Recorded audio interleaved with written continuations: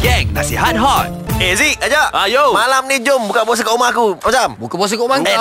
Tak rumah aku. Kita pergi kat Bazar Ramadan Damansara Damai.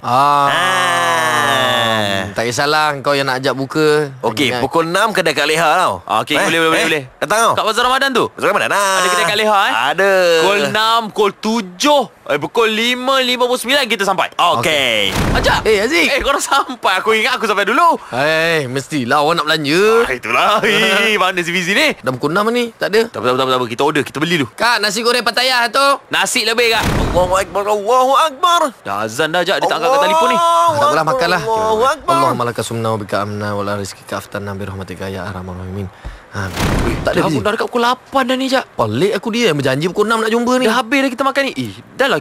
Assalamualaikum. Sorry lah. Aku dah hang tadi babe. Fizi. Ada Aziz. Ada rupanya. Ada.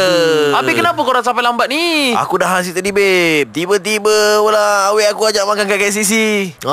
Patutlah tak angkat telefon. Lain kali kalau dah berjanji tu tepati. Tak kira lah kau nak lebihkan awek kau ke, tapi kau dah berjanji dengan kita orang. Lain kali kau tak jadi, cakap tak jadi. Tak ada, kita orang menunggu. Aku lupa, betul aku habis tadi. Suka-suka kau je nak lupa. Yang kita orang ni, yang aku nak marah kenapa? mestilah marah. Apa kau ingat kita orang tak ada awek?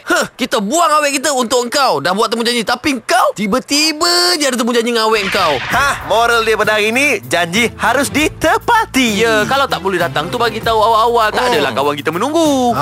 Tak kisahlah nak keluar dating ke apa ke, orang tak marah. Tapi janganlah buat orang menunggu. Selamat puasa. Dengarkan Gang Nasihat Hot sepanjang Ramadan ini setiap Isnin hingga Jumaat di Gang Pagi Hot.